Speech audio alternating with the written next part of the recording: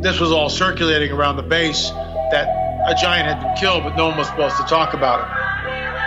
I saw 3 long, bony fingers reach up underneath the door, curl up to grab it, and then disappear.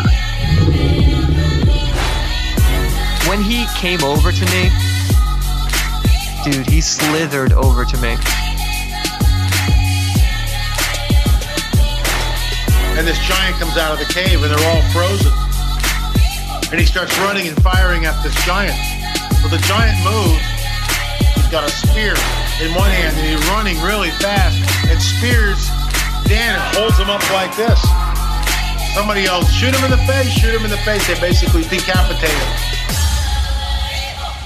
Got closer. When he got about 15 yards away from me, I raised that 12 gauge and I blowed his head off.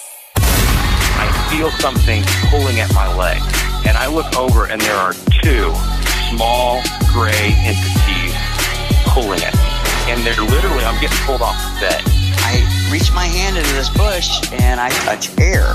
Couldn't breathe and I couldn't move because I know I'm seeing a monster.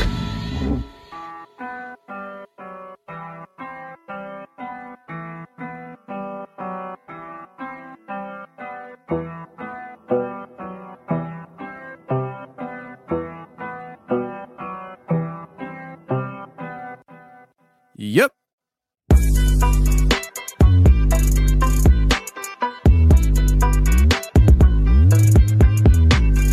Welcome to the show, everybody. You're listening to The Confessionals. I am your host, Tony Merkel. Thank you for being here. If you've had an encounter or a story you'd like to share with me on the show, go ahead and shoot me an email. My email address is theconfessionalspodcast@gmail.com. That's theconfessionalspodcast@gmail.com. Or go to the website, theconfessionalspodcast.com, hit the connection section, and you can reach me that way as well. Either way works for me. Just get a hold of me.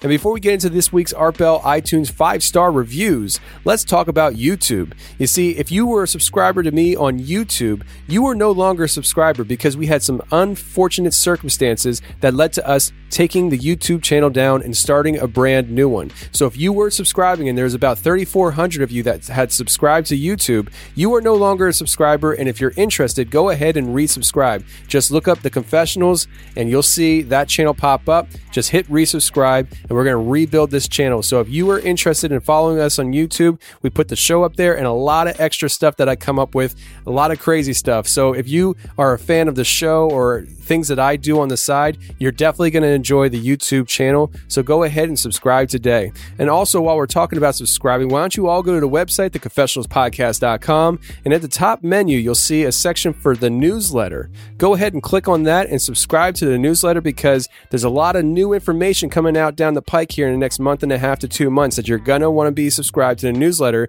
so you get the first heads up about. So go ahead and do that now. And without any further delay, let's get to the shout-outs. The Art Bell iTunes 5-star shout-outs is Go Big Orange 1, Lawrence 88, Pam Purple Rose, It's Moth, Arc Bills Fan, and Pika Poocher. I have no idea what that means, but awesome. Anyways, thanks for going to iTunes and leaving an Art Bell iTunes 5-star rating and review. It means a lot to me that you guys are supporting the show by leaving those 5-star rating and reviews. Now, moving on to the Patreon shoutouts, we have some new patrons. Anybody who goes to patreon.com/theconfessionals and signs up to become a patron, you'll get a shout out on the following week's show.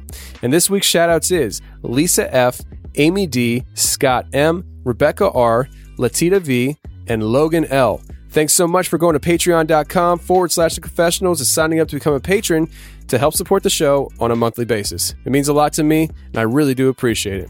Now let's get into this week's show. We have a duo coming on, a mother-daughter duo coming on to share their paranormal experiences, UFO experiences, and even Men in Black experiences where they were actually followed by a vehicle with government plates kind of escorting them out of the state. And they had this feeling that it was the Men in Black. So let's get into it right now.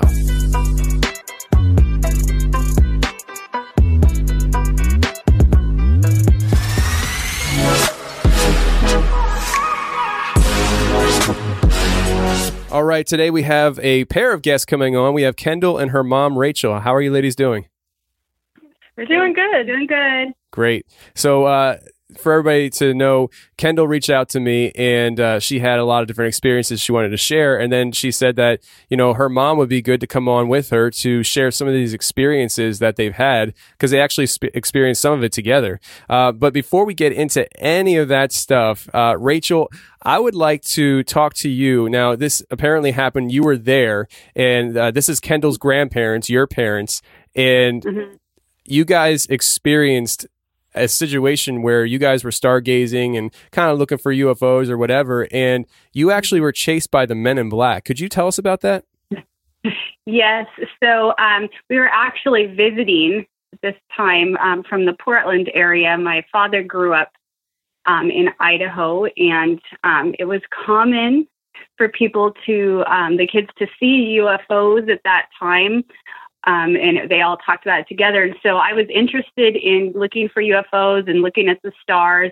My mom didn't want to go. Kendall did not want to go. They stayed behind at the hotel. And me and my father went out to the valley, way out, along a very desolate country road to get a good view away from any kind of light. And we sat there for a while and we're just looking at the stars and things. And all of a sudden, a car drove by. It was really unusual because at this time of night in Idaho, it's very quiet. Towns shut down pretty fast, especially the small towns, especially that far out. And then the next thing we knew, we got in the car and we were driving, and there was cars following us. And at that time, my father had what looked like kind of like a police car, one of those Crown Victorias. It was brand new, but they used them for police cars then. And it was black, and we were followed by 3 other of those cars. And they would, every turn, my dad was conscious that they were following behind us, and every single turn that we made, they made. And like I said, we were way out in the country, and we had to drive out on the freeway. They followed us on the freeway all the way to the Oregon border. We were staying in Ontario before they turned around. And it was late at night. It was very disconcerting, and we couldn't understand why they were following. They didn't actually make contact with us, but they were right on our tail following us that whole way till we left the state. And this valley is right next to Oregon. I mean, we were probably 30 miles into Idaho from Ontario. But it was a very unusual situation, and they actually chased us out of the state. Wow. So let me ask you a question. So are you guys in Canada right now? No, we're in Idaho. Oh, you're in Idaho. We moved to Idaho. We were, at the time, we'd been living in Portland. My dad is from Idaho, and we would visit here. This is home, growing up. So we would visit, and so we had come for a visit. And my father and I are interested in the UFO phenomena and things like that. So my mother's not as interested in that. And Kendall was a little girl at that time. She was maybe 5 or 6. Okay. And she stayed behind because it was late at night, stayed behind with my mother. So me and my father would go out late at night looking, because the sun goes down in the summer here very late. We're kind of on the edge of the time zone, so it's 10 or almost 11 by the time it's dark enough to be able to stargaze. So that's why we were out very, very late. And I had my cameras and stuff. I was hoping to see if I could get something on film. So that was very scary. We were actually very, very scared. We didn't know why these people. They were blacked out windowed Crown Victorias. And at the time, those cars were all brand new. And they stayed on our tail and followed us all the way to the Oregon border. So your dad had a Crown Vic, and these were Crown Vics as well, right? Yes. My dad had a Crown Vic. That's the kind of car he liked to drive. It was brand new at that time. And then these other ones. But these other ones were blacked out window ones. They were government cars. So you actually got a good look at these cars as far as like license plates and stuff. So you know yeah, that? I could see the license plates. I could see they were government cars, but I couldn't see who was in them because it was dark and the windows were dark, blacked out. So I could not see who was in the car. Wow. And they didn't try and pull us over. They just followed us followed us till we got to the Oregon border. Then they stopped and turned around. So they were government plates as in like they said like U.S. government on it, or was it like? Yeah, they didn't look like normal plates. They were those weird looking, like with the symbol. Yeah, they were like the white kind of plates, like whited out, maybe with the. They weren't normal plates that you'd see on the regular cars. You know, the ones that like say, the U.S. government. You know what I mean? Right. I hear about these people saying that they have these run-ins with the Men in Black and stuff. Now, Men in Black, was culturalized by the movie Men in Black with Will Smith. Do you think that is the type of person that was following you guys, or do you think this was more of like a governmental type of government or agency that was following you guys for whatever reason? I mean, did you get the feeling that they knew what you were out there for? I don't know why they would even care that anyone was even out there, to tell you the truth. This is like old cornfields, clear out. You don't have to drive very far out of the these towns to be so far away from anybody. There's no reason for them to even know we were out there. So I don't know if they were I don't know if they were patrolling that area, if we were near some kind of a government thing, and that's what it was. I'm not aware of anything being out there. I mean, it's a bunch of farms in the desert, that they take over the desert and turn it into farm area here. I don't know how familiar you are with Idaho, but not very familiar. Very flat. It's very, very flat. You can see, like, compared to Portland, I don't know how it is where you live, but you can see the entire horizon, like all the way around you. There's no hills or trees. It's like being in the Sahara Desert or something. Okay. Yeah, I actually, now that I think about it, I was in Idaho one time. I was on a basketball tournament. We were touring a couple different states out there. And I know we played in Idaho at one time. And I do remember it being super flat. But I think I remember, I don't remember. But yeah, Idaho is definitely a flat state. So, I mean, I imagine at nighttime you get pretty good vantage points at the sky.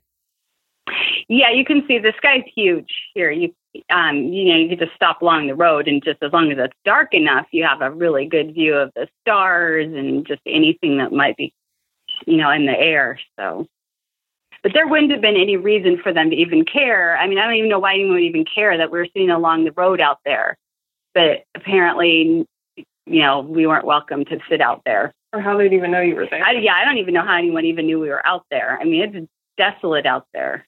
Yeah, it's just very odd. Now, I had a lady on my show a while back. She's from Canada, and she talked about how when her and her friend were going to her friend's boyfriend's house, they were like 16 or something, they entered into some kind of weird time slip where they were driving down a road they were very familiar with, but everything was out of order. And not one time over a 3-hour process did her boyfriend's house come up. And they were scared, and they felt like they were never going to get out of this weird loop. And they finally did, and when they did, they decided just to turn around, go back home, kind of thing. But when they were leaving, I think she said it was like 3 or 4 blacked out SUVs came out onto the road, and I think she said they followed her and her friend off the road or out of the area or something. And it was just very weird and coincidental, maybe, that 3 blacked out vehicles appear on a road that nobody else has been on for 3 hours, and they had this whole experience. And I just wonder sometimes, I think I even mentioned on the show, like, if they somehow knew her and her friend, where they were going, because the fact that they recognized things on the road, but they didn't actually they weren't in order, and they never saw the boyfriend's house, kind of makes you feel like if somebody was actually controlling the situation, that they knew where they were going. And how did they know that? And I bring that up because, if these people that followed you and your dad out of the area, it's almost like they knew what you were out there for, and they didn't want you to be out there for whatever reason. Was it intentional? Like, did it seem like they wanted you to know they were there? Oh yeah, there was no way that you would not know they were there. They were right on us. Okay. And I was scared the whole way. I was like, what, are we in trouble? Are we getting pulled over? But no one ever turned on any lights. It was really scary.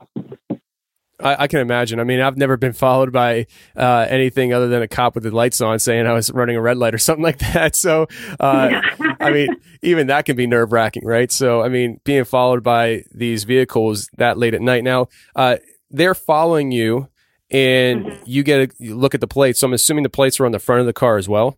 Mm-hmm.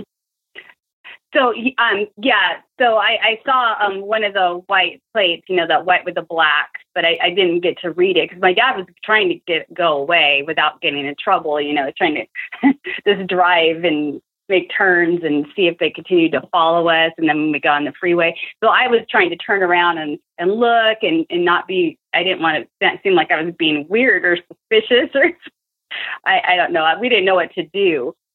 So, I saw the flash of one of the white plates, and in my mind, that was one of those U.S. government plates. Yeah. Now, was there ever a time in the car with your dad during this situation where you guys thought about or talked about pulling over to see if they would just drive by? No, my dad didn't want to pull over. I can understand that, but you hear different people's stories and stuff, and sometimes people will pull over and let somebody get by. It's like, hey, this guy's being an idiot, tagging me on, my bumper kind of thing. So it's a very interesting story for sure, and I honestly don't know what to make of it. But what makes you say that it's the Men in Black, though? Is that just a generalization, or was there something that really stood out to you to make you feel It was just a generalization.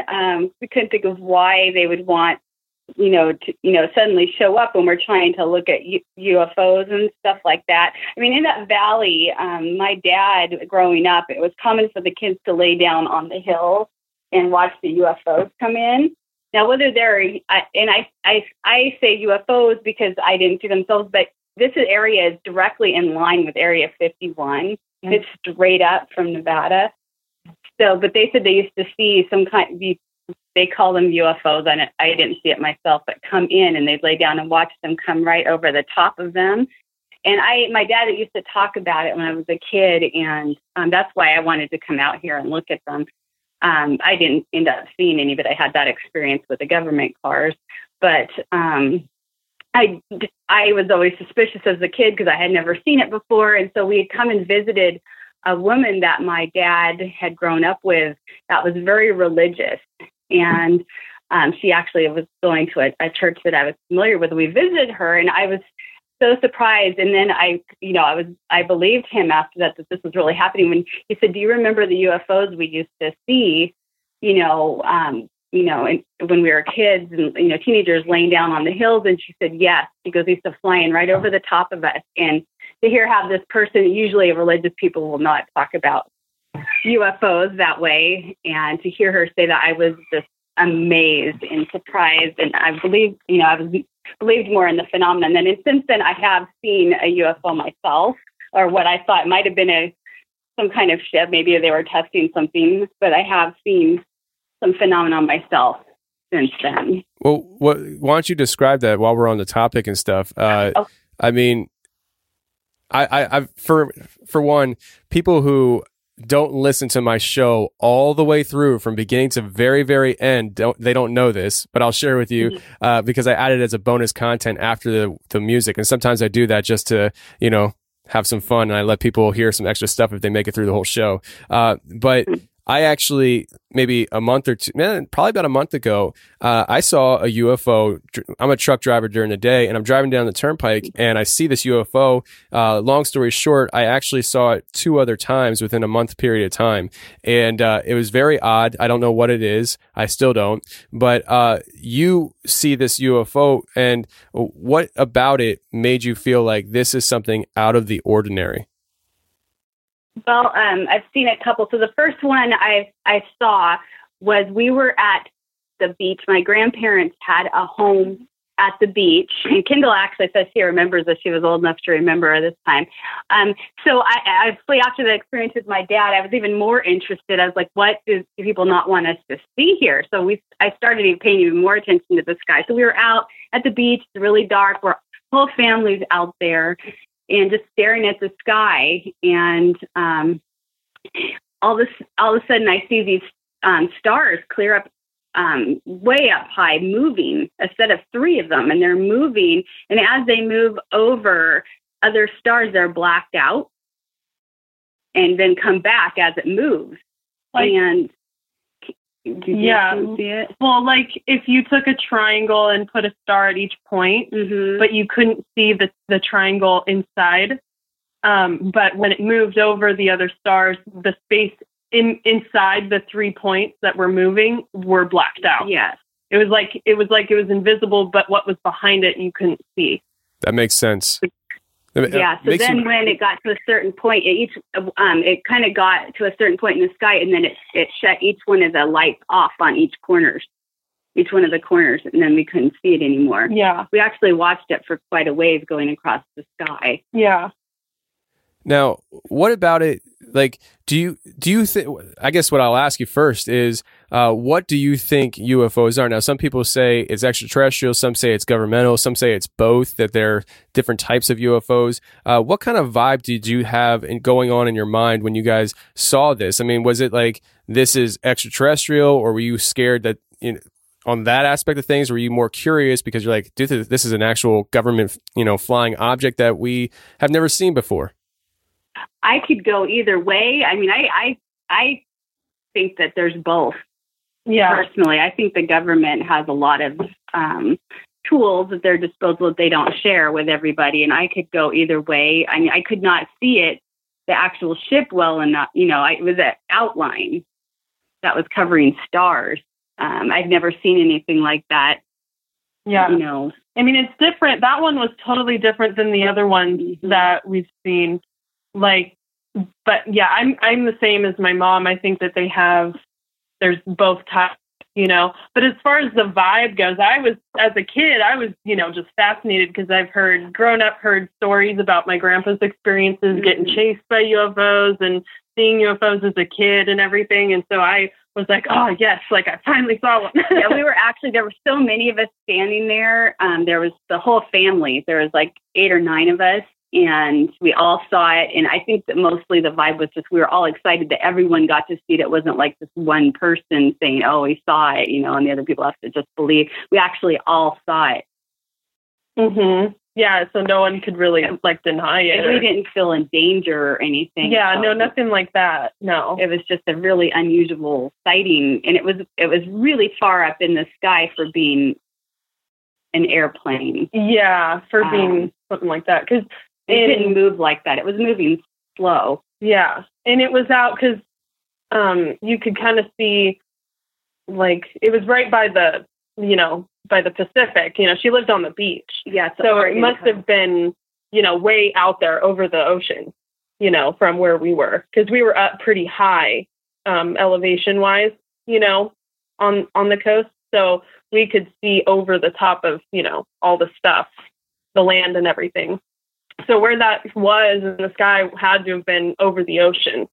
Okay. So let me ask you this. I mean, a lot of times I talk to people and they saw a UFO. More often than not, it's somebody that experiences a UFO, but they don't have anybody to share it with. You saw this with other people. What was the situation like after this experience?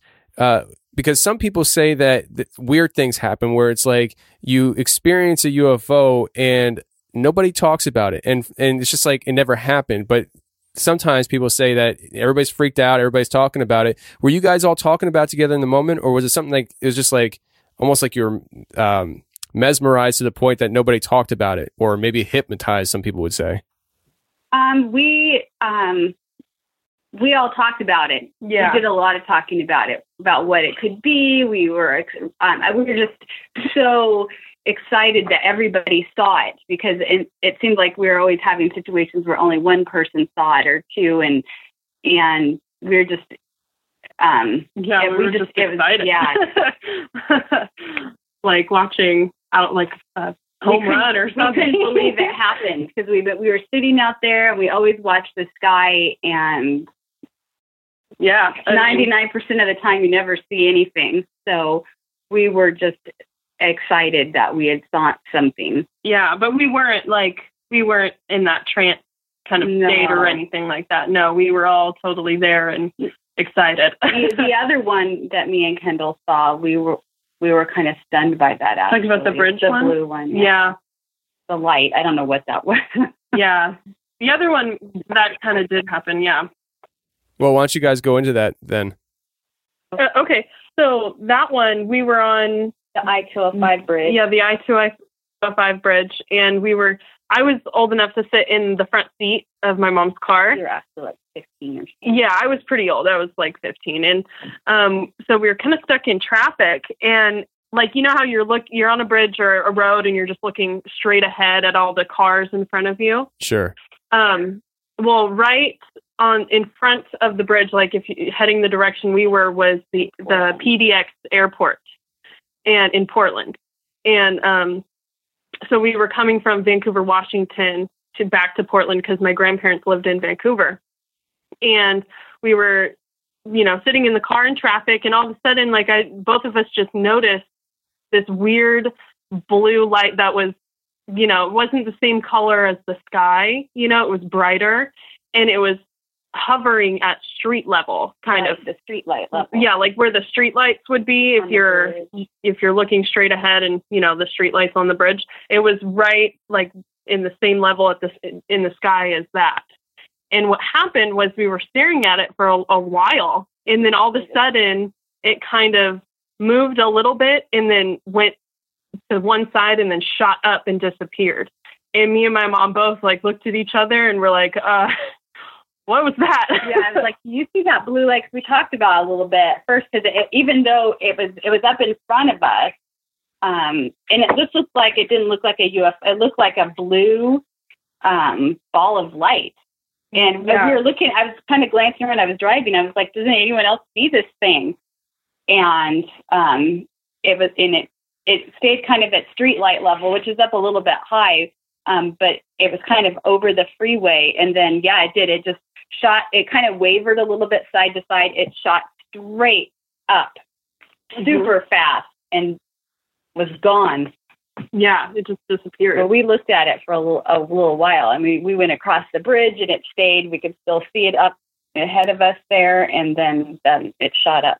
Yeah. It was really, really strange. But there wasn't like a body to it like a UFO. It was it was like a ball of blue light. Yeah, it was just like an orb, but the way I remember it wasn't defined as a circle. Well, I mean, it was a circle, but it kind of the color like tapered out. It did. It did kind of. You know what I mean? So it'd be like really the intense blue in the middle, and then it didn't have like an edge to it. It just kind of faded. That's interesting. That's very interesting. It's interesting when you experience something like that with a lot of people around, and I'm the same boat. I mean, I saw this UFO down the turnpike. I'm thinking to myself, is anybody else seeing this? I mean, I'm looking at a craft that you can clearly see the body of, and it's not like a plane. Like, if you want to call it wings, one wing was shorter than the other, and it was hovering in the sky, probably about 200-300 feet up in the sky. I mean, I clearly could see it, and I'm thinking to myself, does anybody else see this? Did you notice anybody else paying attention to this at all? I didn't. We were there was a couple cars ahead of us, and I'm looking at this thing. I'm kind of glancing around. I'm trying to drive on the highway, trying to be careful. And I did glance around. I didn't notice anybody, but I couldn't see real well because the freeway wasn't that crowded. And mostly I just kept trying to look back at it, and it was because it was in front of me, but I'm just trying to drive and look at it, and I'm like, what in the world is this? Me and Kendall are kind of discussing, like, you see this? I see it. What is that? We were just stunned by it. Yeah, you guys live in a great area of the country. I'm actually jealous because you guys get a lot of UFO sightings out there. You have Bigfoot sightings left and right. What else? You have earthquakes. I mean, like, volcanoes. No, I know that's not good. That's not good. But I mean, I hear people's stories, and so much comes out of the Northwest of this country. I'm envious, but I appreciate you sharing those experiences and stuff. That's actually bonus because I didn't know we were going to get into all that. But it's really cool because, I mean, like I said, it's not a lot of times people experience these kind of things together with other people. And it actually, I'm sure in your situation, it helps you because it's like, okay, I'm not insane. They experienced it too. Yeah, it does. It helps a lot because you always question yourself. You saw it. You're by yourself. Yeah. Yeah. I mean, I have a friend who had a Bigfoot encounter. In fact, that's what made him a believer in it. I mean, he's an outdoorsman, still is an outdoorsman, but he's in a tree stand and he sees this thing walk into the tree line. And for years, he is like, I had this experience. He went out on a Bigfoot hunt once with the BFRO. I mean, he really got into it. And then over time, as time became a separator between him and that actual event, he started questioning himself. Did I really see what I actually saw? And last time I talked to him about it, that's what his stance was. He's like, I don't know. I sometimes I wonder if I actually even saw what I say I saw. And so, I mean, it's at least now you can go through life and say, remember that time? Because, you know, you had experienced it with somebody else. That's right. Yeah. No, it does. It is nice. You know, we're not all crazy. No. So, Kendall, let's start knocking through some of these things that you've experienced. Now, is this at a house I'm assuming this is at the house you used to live in, right? Where, when I think you said you were 3 years old or somewhere around that age, you saw a man in blue overalls that woke you up. Could you share us that story? Yeah. So this, for me, this was my first experience in the house. I was about three. Yeah. So real little kid. And in the house, I sent you a diagram of the house just so you can kind of understand. But my bedroom was kind of next to my mom's bedroom, like it was kind of perpendicular. And that house was really old. It had an oil furnace that was kind of makeshifted into an oil furnace. Like that's not what it was originally. And so that they did that a lot with the oil furnaces back then. It was a sawdust burner is what it was. Yeah. Essentially, it was converted over. But anyway, so the oil trucks would come in and fill up this big tank in the yard, and then that would, spray oil, and it was light inside this thing. And then, yeah. So it'd pour, spray oil in there, and that would light the fire to heat the house. And normally I didn't sleep in my bedroom because there was something wrong with that bedroom. My mom had bad feelings towards the room because of experiences that she had before this happened. But so my dad, I must have fallen asleep in the living room or something. And my dad, put me in my bedroom to sleep. And so I wasn't in the room with my parents and they were asleep. And I kind of remember the dream. I woke up and I saw this man in blue overalls, and he said, go wake up your parents, or, something to that effect. And so I ran to my bed or my mom's room because, I'm not used to sleeping in my room anyway. And some dude just woke me up. And so I ran in there and I, woke up my parents, and they, I was 3 and I didn't realize that there was smoke in the house. And, I couldn't make that connection. But when they woke up, my parents realized that the oil furnace was on fire. And so my dad, awake and ran down there and put out the fire and was fiddling with that. And I was talking to my mom. And so my mom can probably, she's better at telling this part because she was, I was 3. So yeah. I'll let her finish it. She described that this man had woken her up, and she described what he was wearing, and she described a man in overalls, which we live in the city, and she never saw men in overalls, so there wouldn't really be any reason. And she kind of described, what he looked like, and she was very descriptive for being such a little kid. But I listened to the story, and I didn't pay a whole lot of attention to it because I was concerned about the whole situation with the smoke and my husband down there trying to stop it. But the next day, I went down to the basement. My husband was working on the oil furnace again, on doing some more stuff to it. And I said, Kendall told me this story about this man waking her up. And she told me what he looked like. And I just thought it was this kind of a kid's thing, and I was telling him that. And he just kind of stopped working. He turned around and looked at me, and he had this strange look at his face. And I said, what? And he said, that was Ted. And Ted, there's this whole story behind the house. The house, we purchased it from my husband's great uncle, who inherited it from the man who built it, and which was Ted.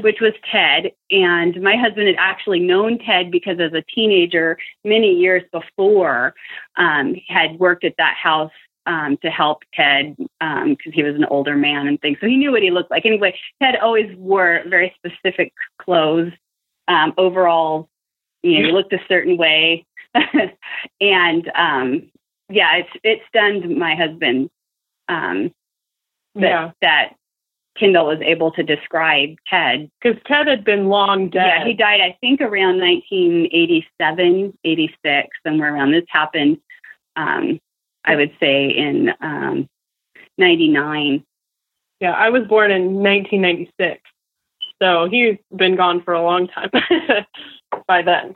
Wow. But, so, I mean, did Ted know your dad very well? Like, I mean, was there, I mean, I'm trying to think, like, why would Ted have any motivation to appear like that to, let you know that there was an issue? I mean, do you think that maybe he was still invested in the house? Yes. Yeah. We think there was, in that house, there was multiple things than just Ted there. We believe, because, well, my dad was in construction, and so that house is very old, and my parents remodeled it and stuff. And whenever they would do any construction on the house, changing the way it originally was, things would start happening. Not violent things, really. I mean, some of it, but not, just irritating things, to try and deter the work, if that makes sense. Yeah, it definitely makes sense. And I mean, it does make sense to me. That's why I asked. The only thing that would make sense to me is that he had some kind of attachment to the house still. He wasn't attached to the family at all, was he? Maybe a little bit. Yeah. I mean, because my great uncle, my dad's great uncle was Ted's son's best friend, and Ted's son died way before, and so Ted left the house to my dad's uncle. So, and my dad was around, as a teenager, helping him do stuff around the yard, because the house was on. It was very weird because we lived in Milwaukee. In the front yard, if you looked out the front door, was a Fred Meyer. So we were kind of in a busy area, but the plot of land that we were on used to be huge, and they kind of cut it down and sold it off. So we had about a half acre left in this really busy area. So it was kind of weird because the house was in the middle of the plot of land, and we had I counted them one time, we had 50 trees, huge evergreen trees in the yard. So you were kind of in your own world when you were around that house, so you didn't really feel like you were right there in the city, Yeah, I'm looking at the house right now, the picture you sent me, and I'll post this on the website so people can actually check it out as stuff as well. But it definitely just has that look. Now, I just found out about this famous haunted house in Detroit, and it reminds me a lot of the house I just saw not too long ago. Really? Yeah, it really does. But when you're in this house and stuff, and you've had more than just that experience in this house, but before we get into any more of these experiences you've had, did it ever feel like this was not a good situation, or was it more like menacing? It was menacing almost every day. Yes. I mean, Ted wasn't going to hurt anybody. He was there even if he was just there to protect the house. That's something, but he wasn't there to hurt anyone. There was something else there. I, as a kid growing up, it was not easy living there. Cause I could feel it, from the minute you walked in the house or even on the property. There was a negative, heavy, very bad feeling. And there were parts of the house that you didn't even want to go into. But you had to, because you lived there, but you would avoid it at all costs, but eventually you just get used to it. Cause we lived there for like 14 years, I grew up there. So, besides Ted, there was definitely something very bad that was there. Yeah. Now, do you think that's two separate situations that happened that brought that bad entity or whatever to the house? I mean, if you're not feeling like Ted's the issue and there's another issue in the house, a totally separate situation, do you have any idea as to why or what could have brought that on? I have a couple of theories. I mean, the land used to be, from my understanding, more of like a farmland. We had a shed that was still in the yard that was used as a butcher house, for one thing. The sheds in the garage were separate from the house. They weren't connected at all. So there was, animal slaughtering happening at the house. Ted was in World War I.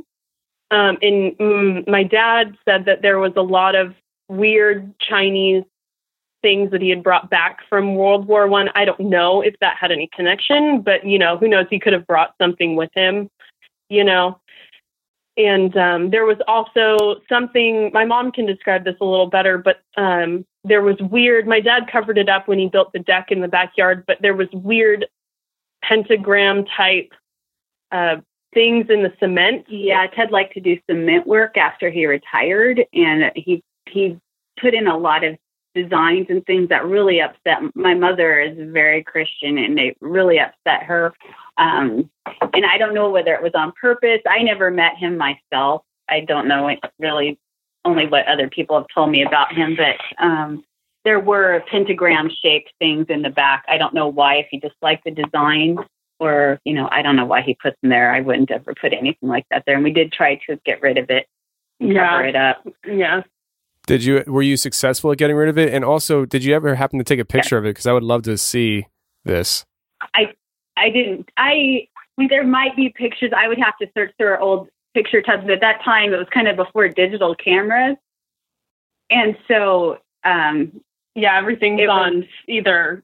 It's in those tubs pictures. Everybody has those old photographs. So if there's pictures of the back of the house, which I think there probably are, I would have to we could probably look for some for you. But yeah, I could probably find some eventually. I know. I mean, tubs are here at my house full of just photographs that have never been put in photo albums. Okay. Now, as far as the pentagram goes, now I this is not to be offensive or anything, but sometimes people think they see a pentagram, but it's actually not even the right amount of points on the star kind of thing. Are you sure this was a pentagram? I'm pretty sure it is. It is made in kind of a weird way. That's why I said I don't know what he was trying to do. It had the points made out of concrete and triangles, and then the middle part.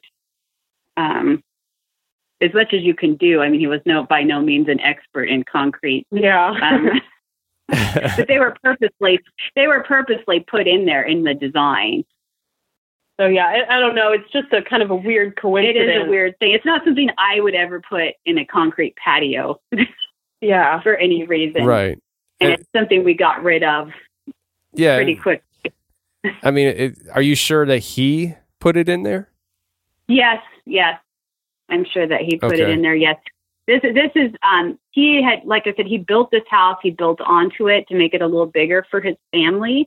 And he did all the concrete work. I was told because he couldn't do the butchering any longer, he was bored.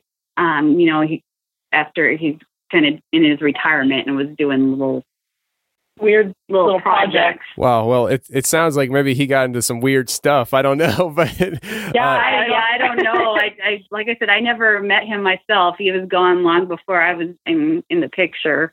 So okay. Yeah, when you said pentagram, my ears perked up. I was like, "Well, hold on a second. Now we might be getting somewhere."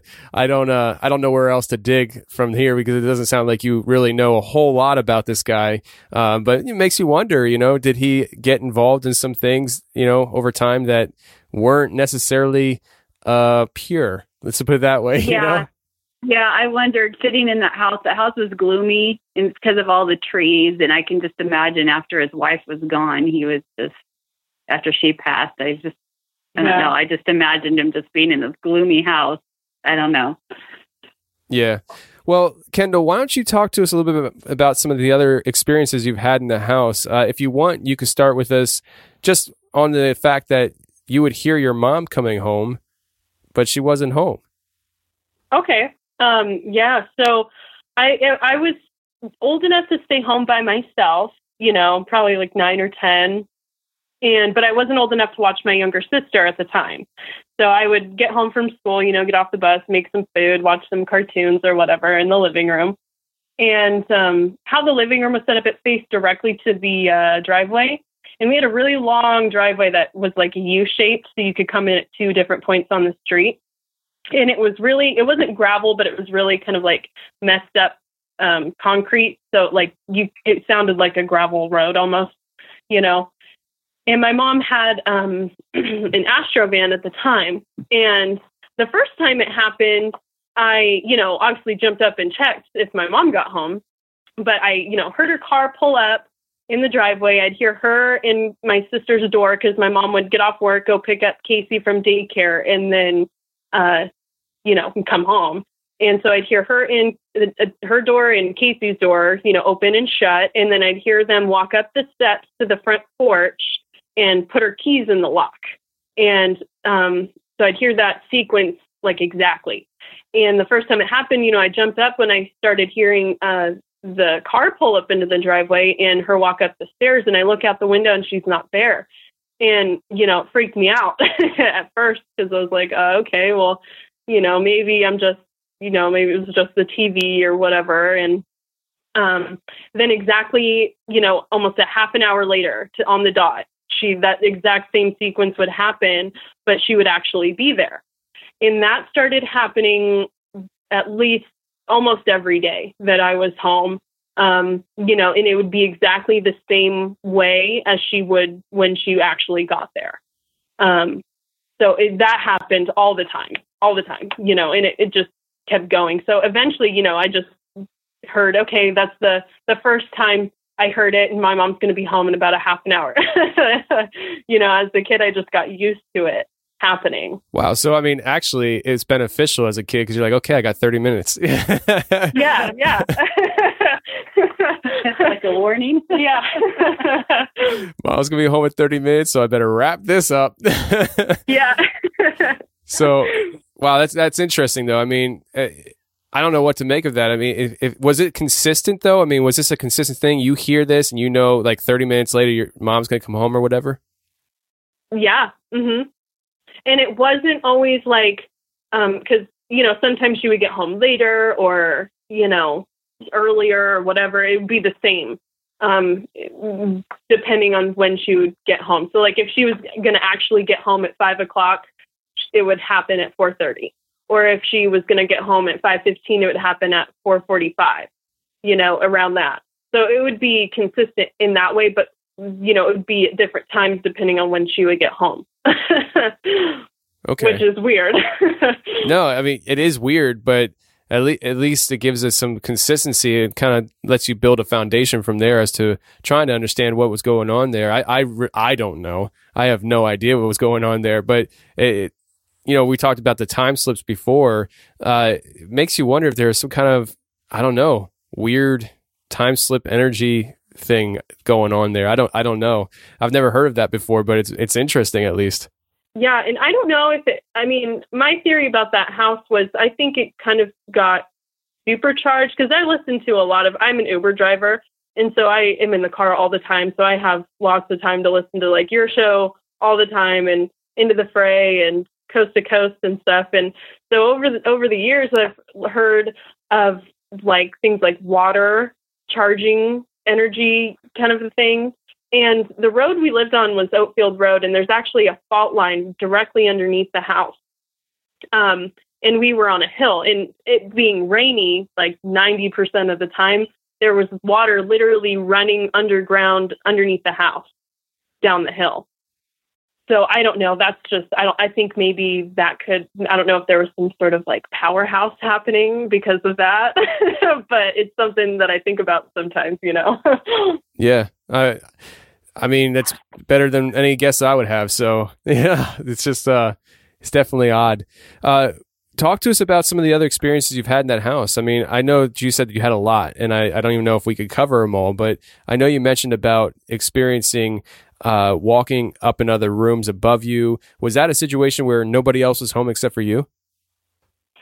Yeah, and that wouldn't just happen to me. That happened to everybody. So my mom, has had that happen too. And that was like just a regular thing. And you would know that you weren't crazy because you would be in the basement. At the time, the computer was in the basement, and the basement wasn't like finished. It was just an open floor plan, you know? And so you could see the whole room and then the staircase coming down. And you'd be sitting down there, and our dog Daisy, she was a Springer Spaniel, and you'd be sitting down there at the computer playing games or looking at whatever, you know, and you'd hear either people walking around down the hallway, you know, because the basement was the entire house, you know, the first floor. So you could walk the perimeter of the whole house down there, and the dog would look up. Or you would hear your name being called from up the stairs, and the dog would look up at the exact same time you did. So you kind of knew that you weren't hearing things because the dog heard it too, you know? So that was one pretty consistent thing that just happened over the years, you know? All the time. All the time. You got kind of used to it. You'd tell it to stop. Yeah. It would call me Mom, or it would call me by name. Yeah. Yeah. Wow. And then that basement, I don't know. I mean, and it's very strange. That house, we moved out of it, you know, almost 5 years or 6 years now. 6 years ago. And it's actually, I went back there just a couple weeks ago, and they have leveled the whole plot. So there's no trees or house there anymore. But a couple of years ago, it was still kind of the bank was fighting over it and trying to sell it and stuff. And I went back there to look at it, you know, with one of my ex-boyfriends. And Portland, I don't know if you know anything about it, but they have a pretty high homeless population. Yeah. And the house had just been sitting, and they had trashed the whole yard. There was garbage everywhere. And I went in the house actually just because I was, you know, curious. And they had like broken in the garage door and the whole attic and my mom's bedroom. All the rooms had like drug paraphernalia in it and nasty, you know, but for some reason, the basement was pristine, exactly the way we left it. No one went down there. There was even an old checkbook that my mom left there three years ago by accident. Yeah, I don't know how we even left that there, but and it wasn't even like a checkbook from like 2010 or something. It was from a bank that I no longer had banked with probably for 8 or 9 years before we even moved. And we had done a pretty thorough looking over of the house when we left it. And she found it just sitting. Yeah, it was just sitting there. To not have those kinds of people take that. It's really odd. I just thought it was really weird. No one, it was like no one even dared to go down there, you know? Yeah, that would have been a gold mine for them if they would have found it, you know? Yeah, right. Which is crazy. Yeah, I was really surprised. I can't believe it even got left there and was sitting because we kept everything really well when we left. I don't know how that would even have happened. Yeah. So, so that would happen, the names being called and everything. And then I guess we had our dog Daisy, who was a Springer Spaniel, and we had kind of adopted this Pomeranian. Her name was Crazy because she bit through my mom's thumb one time, so she got that name. Oh, hold on a second. Yeah. During the email, you said Crazy, and I was like, that's a weird spot to put the word Crazy. That was the dog's name. Oh, yeah. Gotcha. Yeah, Crazy was their dog's name. He was a rescue. Gotcha. He was a rescue. We rescued her. It all makes sense now. Got it. Yeah. So Crazy and Daisy were like best friends. You know, they loved each other so much. And at the time, they slept on the stairway. You know, at the bottom of the stairway in the basement because there was kind of a gate that we had put for like a baby gate because my sister was little, so she couldn't fall down the stairs. And so they would sleep down there. And she had died. I don't know exactly how many years or months it had been since Crazy passed, but my mom was at the bottom of the stairs doing laundry because the laundry room was down there. And I was in the hallway, and Crazy was kind of a burnt orange color, and she was just a big poof ball. You know, she was a Pomeranian. And so my mom was at the bottom, and I was at the top of the stairs, and the staircase kind of lined up with the hallway. So I was in the hallway looking down the stairs, and my mom was looking up the stairs because I don't know if we were talking or something. Well, I was looking for your. We were looking for your soccer uniform. Yeah, we're soccer uniforms. Yeah, so I was looking through the laundry basket just because we needed to be at a soccer game. So we were talking to each other about it. You know, her upstairs, me down there, and we both saw it come across us.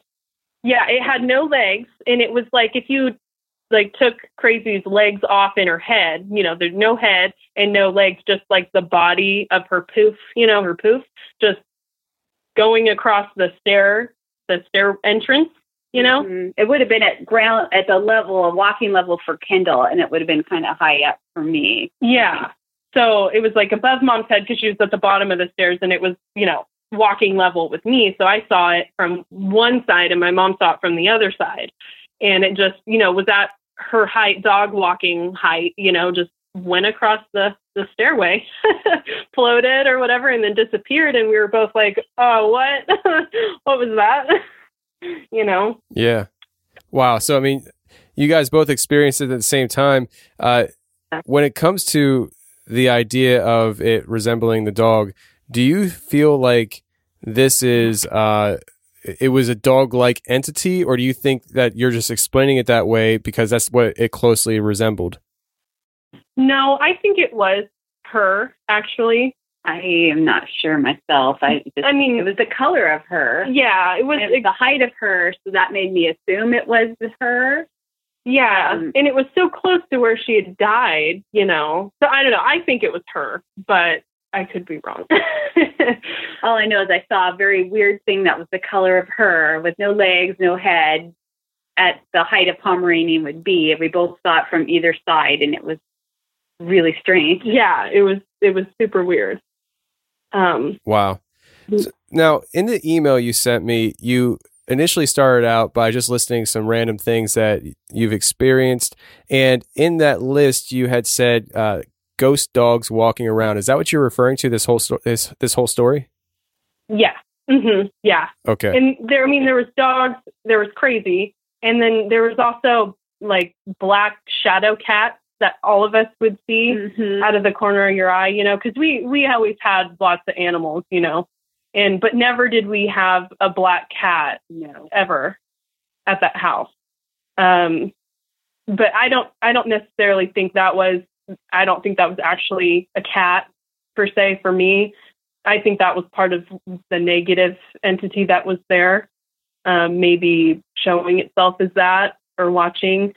Because that's not the only shadow. I don't know if in the email I mentioned this, but I had the most negative experience that I had involved an owl type shadow thing. So there was lots of different shadow animals walking around that were different vibe and feeling than when we saw that orange ball that we thought was crazy. Yeah, I didn't think the orange thing was bad. I didn't get a bad feeling when I saw it. Okay, so I mean, why don't you tell us about that? I mean, if this owl entity that you had experience with was the most negative thing you've experienced in the house, talk to us about it. Okay, so for me, I was a very scared kid. I don't know why, but I would just walk around terrified of things that I would imagine in my head, kind of, you know what I mean? Like, as a kid, you know, you're like, oh, the boogeyman's under my bed, kind of a thing, and you picture it in your mind. I would walk around the house and kind of be afraid of things that I thought would be around for no reason. You know, it could be just during bright daylight, summer, sunny day, you know, no reason to be afraid. But I would, you know, envision things like that for no reason. But then I knew that there's a difference, though, because you would look and there would be nothing there, right? So when I got older, this happened when I was probably 15, 16. So it was towards the end of us living there. And the way our living room was set up, there was like an opening that you could look through into the kitchen. So you could like watch TV in the living room from the kitchen. And I stood up. This is the first time I saw it. I stood up from the couch and turned around, you know, to walk into the kitchen, because you had to kind of walk around in a circle around the wall to get into the kitchen. And I stood up and turned toward the kitchen, and there was something on top of the fridge. And the way I remember it is, or the way I saw it was there was it was almost like something wearing a mask. Like there was something dark behind this owl figure, and it was big. It was a big owl. And I don't know if you've ever seen a snow owl, but it doesn't have the classic owl face. It has the really dark, beady eyes and the small beak in the middle, and kind of almost a human-shaped feather outline around its head, and it's flat. So it's not like a horned owl or something. It's something different kind. But that's what it looked like, and it was white. But then you could just see like a blackness, a larger blackness behind it, and it was watching me. And I freaked out and looked away and looked back, and it was gone. And then a couple weeks later, I was walking from the living room past the hallway, and out of the corner of my eye, I saw it again, but it was lower to the floor and it was smaller. And it was at the very end of the hallway is my mom's bedroom door, facing you. And her bedroom door was open, and it was in the bottom right-hand corner of her door. And it was probably about the size of a soccer ball, just the head part of it, and her room was dark behind it. So her lights were off. And each of these times I was home alone. And I saw it again, and I stood there and I actually stared at it, and I didn't look away. And then I told it to go away and walked into the kitchen and went on with what I was doing. And then a couple weeks later, it was probably a month later, it felt like it built up to this sort of thing. So my dad had built kind of a makeshift stairway into the attic inside a closet. So he cut a hole in the wall and a hole in the ceiling in the hall closet so that he could put a ladder. He built a wooden ladder up to it. Because he put my room up there, because by that time Casey was older and I didn't want to share a room with her anymore. And so my dad had built me a new room in the attic. He fixed it up so I could stay in there. And I opened the closet door where the stairway was, and I go to turn because you had to walk in and then it was like a 180 turn to go up the stairs. And when I did the turn, I stepped up on the little ledge and I went to step on the stairs. The thing that I had been seeing, the owl looking thing, went straight through my face and pushed me back against the wall.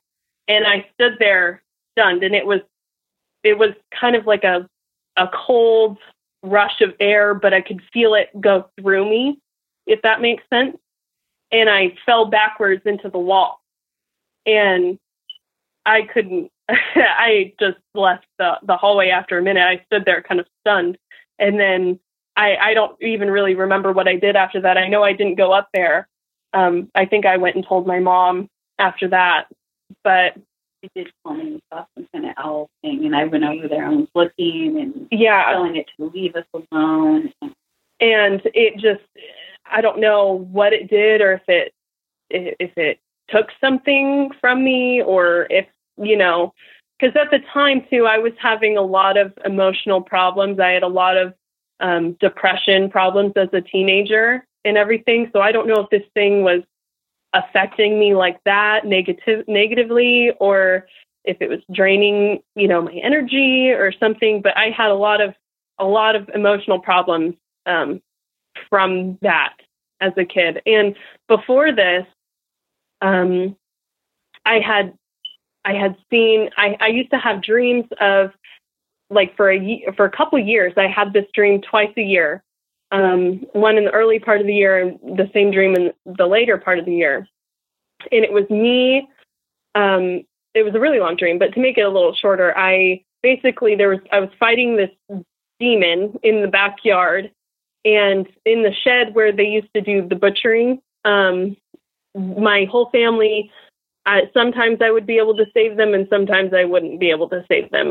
But I was always a little kid in my dreams. I remember that I was always, 5 or 6. I wasn't as old as I am now in the dream, but I would, kill it with something, as if it was a physical being.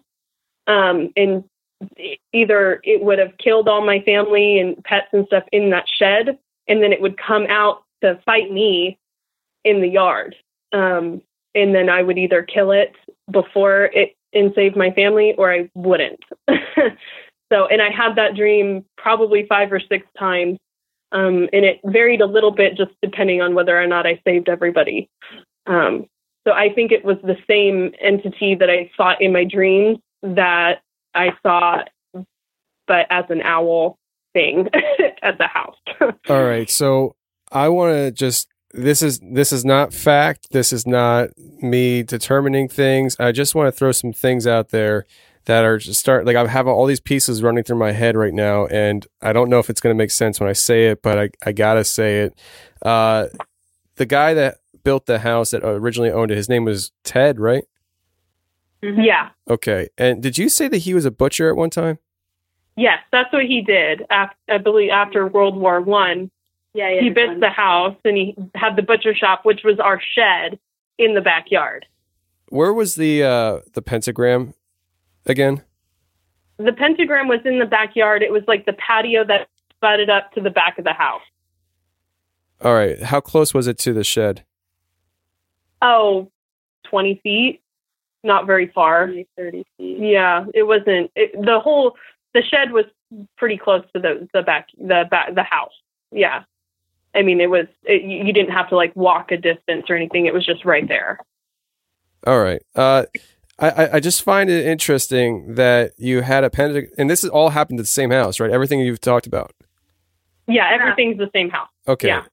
I find this interesting. It's probably nothing, but you have this pentagram.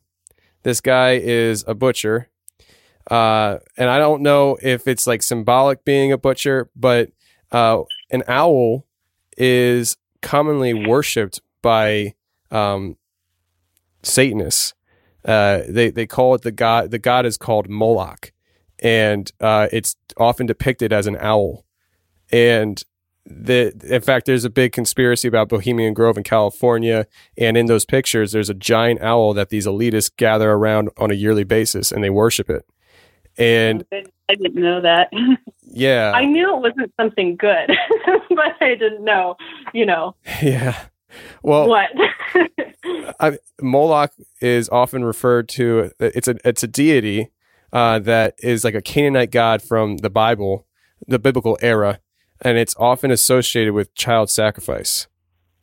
And with the experience that you had in real life person plus the dream, I just wonder if there's something on a deeper level that you were experiencing that you just didn't have the pieces to put together. And I'm just taking random pieces of information that I know, and I'm throwing them all out there. And I don't know if it makes sense or not, but it's just odd. It makes sense.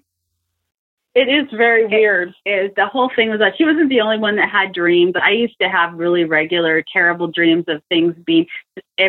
In my dreams, might sound really strange, but I dreamed that bathrooms were haunted, that I'd go somewhere and I'd immediately know that the bathroom's haunted. I couldn't move in my dream, and I would know that it's some sort of a female spirit. And I would dream that all the time myself. I had weird dreams also, different than what Kendall was dreaming, but I suffered, insomnia because I wake up from these bad dreams all the time. My headboard would bang at night all the time against the wall, so I'd have to put pillows against it to stop it so I could sleep. We had a lot of weird things happening at that house. Yeah. So much so that weird became normal. Yeah. And we couldn't leave because of financial circumstances. So we were there for the whole time. And when I was finally able to get us out of there, I'm happy. And I mean, other physical stuff happened too, to the house. I'll let my mom kind of talk about it, but she had beer cans thrown, chandeliers fall off the ceiling. Yes. So this would have been early, when we first moved in. My husband and I, Kendall was still very little. This was even before that oil fire thing that happened. So we had moved in. Kendall was on one of her first sleepovers at Grandma's. So my husband and I were sitting at the house. We were watching a movie, and I don't know if you saw the layout of the house, but we put the couch up against that spot with the open spot where you could see through the kitchen. So the couch was against that short wall, and we sit and watch TV. And over to the right was one of the doors to Kendall's bedroom, and I kept the light on in there just because scary things kind of happening. So the light was on in there. The door was partially shut, so it wasn't shine on the TV. So we were watching a movie. It was at night. And so we're sitting there, and we had a couch that was one of those futon styles back then with the wood arms. You could almost kind of use as a table. And my husband was drinking a beer, and he had it set there on the arm. It's a pretty wide arm, so you could set something there and it wouldn't fall over or anything. And so we're just sitting there, and all during this movie, I kept seeing something out of the corner of my eye above the door in Kendall's room, just kind of flit by because it was partially open and the light was on in there. And it was black, and I couldn't see what it was. It was just something. It kept catching my eye, something flitting by constantly. And I tried to ignore it, watching the movie. And unbeknownst to me, my husband was also seeing that, although he does not like any kind of activity, weird, and he doesn't like to talk about it, but he was also seeing it. We didn't talk about it at the time. But while we're sitting there, all of a sudden his beer can, he had finished his beer, it was just sitting there, it cracked in, like if you'd taken your hand and squished it, and then it flew straight across, kind of at an upward angle, straight across the room, and it hit the wall on the other side by the front door. And after that happened, my husband was completely freaked out because he was really upset. That was the first thing that really happened to him there, and he was completely freaked out. And that's when we both started talking about how we just thought we'd seen something out of the corner of our eye. We were both noticing that over the, in that bedroom. Wow. So now we're talking about experiencing poltergeist activity in the house as well. Oh yeah, there was definitely poltergeist activity. And my husband, when he was working on the house, he was into construction. He would be working on it, and he would set his beer down, and he'd have it sitting there, and almost every time he turned his back, the beer would be knocked over. Whatever it was, did not like drinking or whatever, because his beers would always fall over. His tools were always coming up missing. He'd set them down, they'd be gone. When they came back, we'd have to go look for them. And then there's a couple other big incidents with the light that came down. So we had, I don't know if you probably know the kind of lights they use generally in a hallway where you put, it's like a big glass bowl. They screw on, and you can reach over the top and put light bulbs in. So one time we were in the kitchen, the house was under construction, and but we weren't working on that. We were doing countertops and floors, and we were talking. We were kind of in a little bit of an argument, and the light, the first one, just came down. We hadn't touched it. It almost hit him in the head. That whole bulb thing just dropped. And he was pretty upset about that. He actually was so upset about it, he was kind of accusing me of having some kind of telekinesis, because he was really upset. He could not believe this light just came off the ceiling for no reason. There was no logical reason it should come off the ceiling. And then the next thing was when these lights were coming down, the house was under some pretty major construction. So we had torn off the back wall of the house because we found out it had some dry rot, rebuilt it. And at that time, this very old house, a lot of the old houses had stairways that went on the outside of the house with an entrance to the basement, on the back side, and you go in outside. So we had taken all that apart, closed up that basement entrance, and redone some of the entrances, put the basement entrance in the house, kind of in the middle of the house. I think you could see on that diagram. And really switched things around. So that there was another chandelier that was in the former dining room that we had actually put up. It wasn't one that came with the house, but it was also one where you never touched the glass. It hung down and you'd reach in. So there was no reason to ever undo the glass or anything. It actually had quite a few screws that were holding it on. And we were standing there talking about some issues about what we're doing with the house. And that light actually came undone from the chandelier. It came down and it touched the floor, did not break, came back up to the height of me, which I'm about 5'3". And then it came back down again and it didn't break. It came back down on Mexican tile. Yes, we had put in a hard floor. It was tile. It wasn't carpet or anything. It wasn't encoded in rubber, was it? No, no, it was like crystal glass chandelier. Yes, bowl. It actually scared us very badly. And so much so that I wouldn't even put the light back up again. It sat in a box for about the next 8 years until I finally just gave it away to the Goodwill.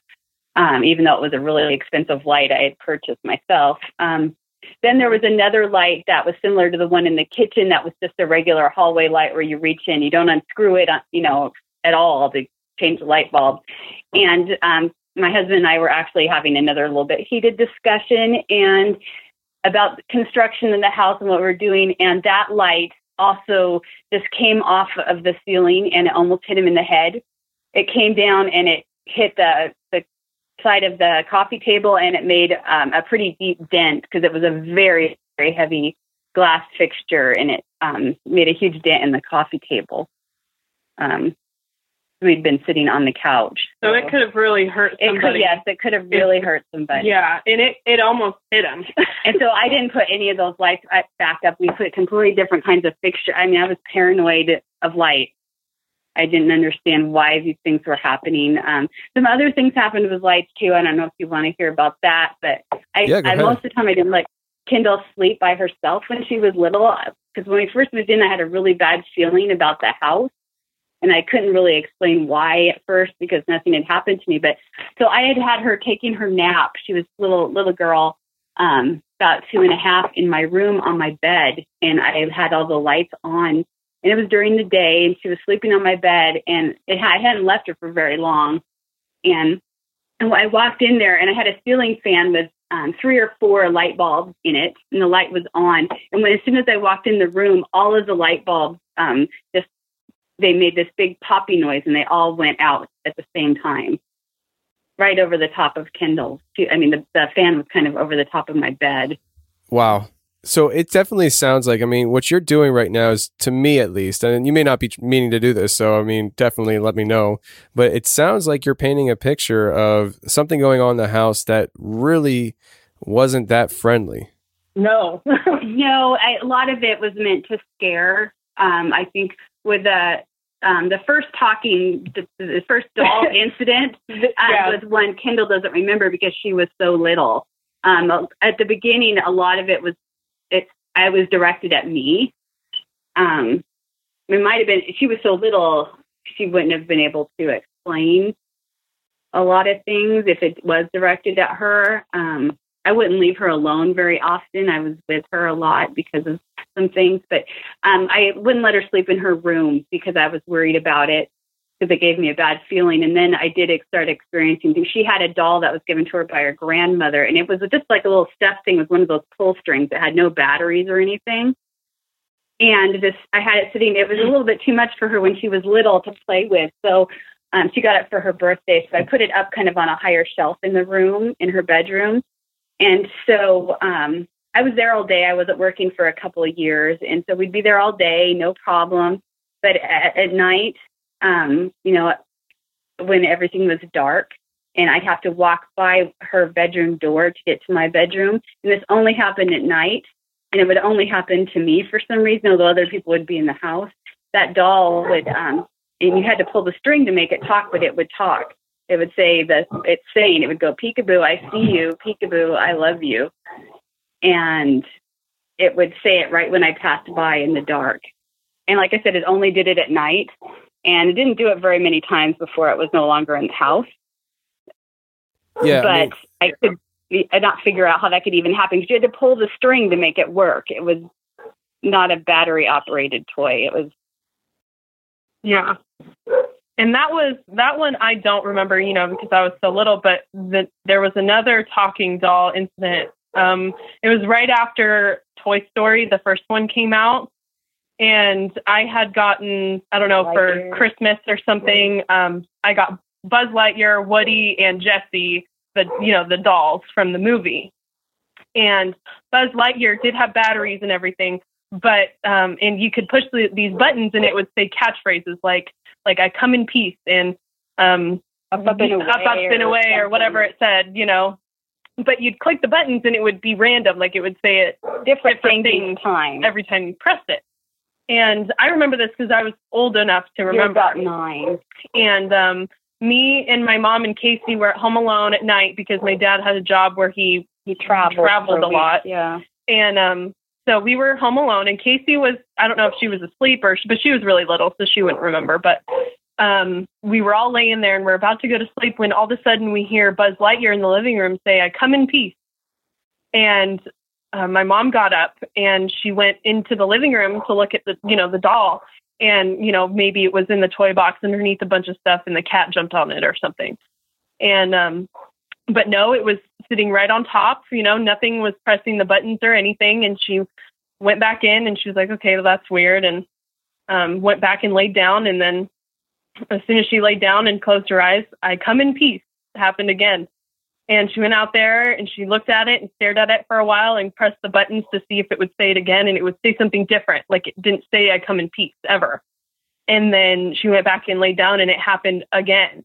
And I remember because I was awake because my mom was getting up and I kept hearing it, happen. And so after that, my mom just picked it up and put it on the front porch. And then we got rid of it the next day. Jeez. So you got stuff flying around the house. You got dolls talking. This house definitely had some bad juju on it.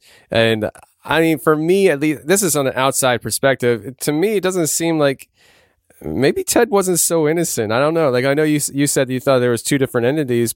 What made you feel that the negative things going on around the house wasn't Ted? Well, Ted, for one, liked my dad. He helped my dad helped him around the house and stuff when he got older, and he was, my uncle's nephew. So, I mean, he always liked my dad. And things didn't really, I mean, besides the tools going missing sometimes, while they were doing construction, stuff happened to my dad, but not like they happened to us. They didn't affect my dad if in the same way physically than they did to us. And as far as seeing things and hearing things and stuff like that. And so, I mean, I don't think that Ted would have done anything like that, negative stuff. And I don't know if it was Ted or if it was, another entity, because sometimes you would get feelings when stuff would happen and you wouldn't be scared. Other times things would happen and you would be terrified. Like when I was a kid and staying in that bedroom, for example, one of the other first things I remember is hearing hissing and snakes under my bed. And I always thought that it was like the heater or something, but the heater wouldn't be on. And, there was no vent or anything under my bed and stuff. And that would, you would get like a horrible, terrified feeling. And the fact that, when my parents were in arguments or something, and things would be directed at my dad, the lights falling down, almost hitting him and stuff like that. It was almost more of like a stop arguing or protective kind of a thing, whereas the other stuff that was happening where you could feel the bad, then that's why we think there's 2 different things, because there's totally different feelings between them. If something broke some of my favorite, I have a Fiesta ware collection, and it did it on purpose, broke some of the pieces. I can explain that if you care to hear, but it was definitely something mean directed right at me because I told it to stop.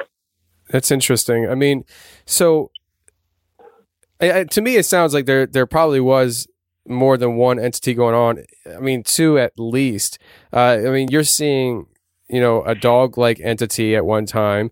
You're seeing this owl-like entity, which I'm telling you, I don't like the owl entity. I just don't like it. I don't like the fact of what it could represent, and not to mention the pentagram in the backyard.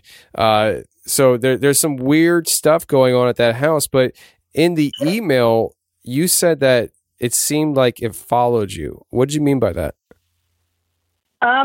Okay, well, we can get into more recent events if you'd like after we move. Okay. If that's okay. Is that okay? Yeah. Kind of move past the house all right. When we moved, at first I was very upset that we were moving because, it was even though it was a horrible house, it was all I ever knew and all my friends and stuff in Portland because we moved far. We moved like states away. We moved from Portland, Oregon to Nampa, Idaho. And but I eventually got over it and everything. And when I didn't realize how horrible that house, once you left, you feel the weight come off, right? When you leave like a bad situation or something, you know what I mean? And anyway, so we moved here, and I remember the first few months we were living here, it was like heaven. It was like how life should have felt the whole time. Just you're generally happy. You're not afraid to walk around the house at night. It's just very easy living. Then me and my mom started having dreams of the house, and they still continue. I had one a couple months ago, darn near close to the exact time the house actually got torn down. My mom would have dreams that the house was like reaching out almost to her. And I would have just dreams of being inside the house, where it's dark, nighttime, not happy feelings. And so that's one thing. And the last dream that I had was actually kind of disturbing to me because I want it to be dead and gone. But I dreamt that the house I was standing. Have you ever seen the movie Coraline? Have you ever seen that movie? No? Okay. Well, maybe you can look it up later on something on YouTube, but there's a scene where Coraline goes through the portal in the house or whatever, and she's walking away from the house. And the thing in the movie kind of builds a world for Coraline because she wants her to stay there. So she only built what she thought would impress Coraline. And so she was walking away from the house. So it was like, when she walked away from the house, everything started to disappear. Like the house disappeared and she was in a white world. Like nothing was there. It was just, she was in like a green screen almost. And then she walked in a circle and the house started reappearing. So in my dream, the house I was standing in, it was kind of gray. And I was looking around kind of in a circle, and I started to turn around, and all of a sudden the yard, I was in the backyard in the dream, and the grass started appearing underneath me. And the shed appeared first, and then the house, it kind of like came colored in up from the ground up, and then the scenery showed up. And it like it never got torn down. It was like it was saying it was still there. And we didn't even know it got. And I didn't even know it had gotten torn down. We had only learned that after my aunt came, because half my family still lives in Oregon, and my aunt has to drive past that old house all the time because her work is over there. And she came down to visit us in September or August, and she said, "Oh yeah, your guys' old house got torn down." And I was like, "What? No way," because I had no idea. Because in my dream I was like, "That's really weird that I had that dream because the house was gone and then it was there again." Yeah. But anyway, so the dreams were happening where the house was like following us. And then we started having things happen here at our new house. Actually, quite recently, it started to pick up a lot. But so the first thing I can have my mom kind of tell you about it, there was a shadow person talking to her from across the fence behind our house. Yeah, so that's super, super bizarre. And that's one of those things that happened just to me. And it's one of those things you're like, did that really happen? I mean, I know it happened, but it's, I let my dog out. It was dark, but it wasn't late. It was like 7:30 dark. And the dog was barking. I let him have to go to the bathroom. And we live in a neighborhood and I can't have him barking like that. So I walked out there and he was just really upset, barking at the fence. And I walked over there and I'm telling him to stop, and I was just staring at what he was looking at. And right on the other side of the fence from me, we have a chain link fence. You could see through it. all of a sudden I saw what he was looking at. It was just a black thing. Like a black person. It was a person shape, but it was black. It was a shadow. It's the only thing you can describe it as. And so all of a sudden, while I'm looking at this, I'm stunned. I was just staring, and I was holding the dog with my arm, and he's just barking. And all of a sudden, as clear as can be, I hear the neighbor who lives farther. It's our neighbor, but he's not like right next door. It's across the canal. He starts talking to me and asking me questions. But it's dark, and there's no reason. You can't even hear him. And I'm talking to him and looking at this thing, and I couldn't see. I was kind of looking around like, where is he? And I didn't see where he was. And my dog Oscar's still going crazy. And he's asking me how our life's going and this kind of stuff. And the whole thing was just really, really weird. And then the entity backed up, and I was also trying to see where that neighbor was, because I'm like, doesn't he see this thing? He's talking to me, and Kendall seems to think I never did see the neighbor that I was actually talking to the thing, because there would have been no reason for our neighbor to be right up next to our fence. I mean, he was right. It sounded like he was right next to me talking, and so the thing backs up slowly. And I'm just stunned watching it, kind of talking, answering questions, and it starts to back up. And then the neighbor stops talking, or what I think the neighbor stops talking. That thing backs up and runs across the street, and then crouches down in the shadows, and it's just gone. It's lost in the shadow. Mm-hmm. And wow. I don't know that was the weirdest thing. Out of all the things I've seen, that was probably one of the weirdest things I've ever seen. I always thought it was the neighbor talking. Kendall doesn't seem to think it was the neighbor. I never saw the neighbor. Because that neighbor, his house is probably, 50 or 80 feet away, like his fence. Because I don't know if there's big canals where you live, but here in Idaho, They use canal irrigation. And so there's one literally, like, our fence is next to the canal, like it backs up to the canal. There's maybe like 3 feet of ground in between the side of our fence and where the water would be. And then on the other side of that is houses in another branch of the canal that goes through the neighborhood. And so his house is like 50 or 80 feet to his yard from our fence. And so for him, he would have to yell, for him to hear her, or for her to hear him, as clear as she did.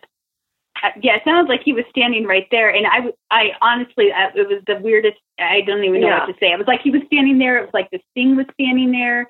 I didn't see the neighbor. I just heard him talk. And he's he doesn't live there anymore, but he was like a single guy that only came out during the day. Not saying like he was a weirdo or anything, but he was never outside after dark. So. And the dog was absolutely going crazy, and I couldn't get him to stop. He's a big, black dog, just crazy upset.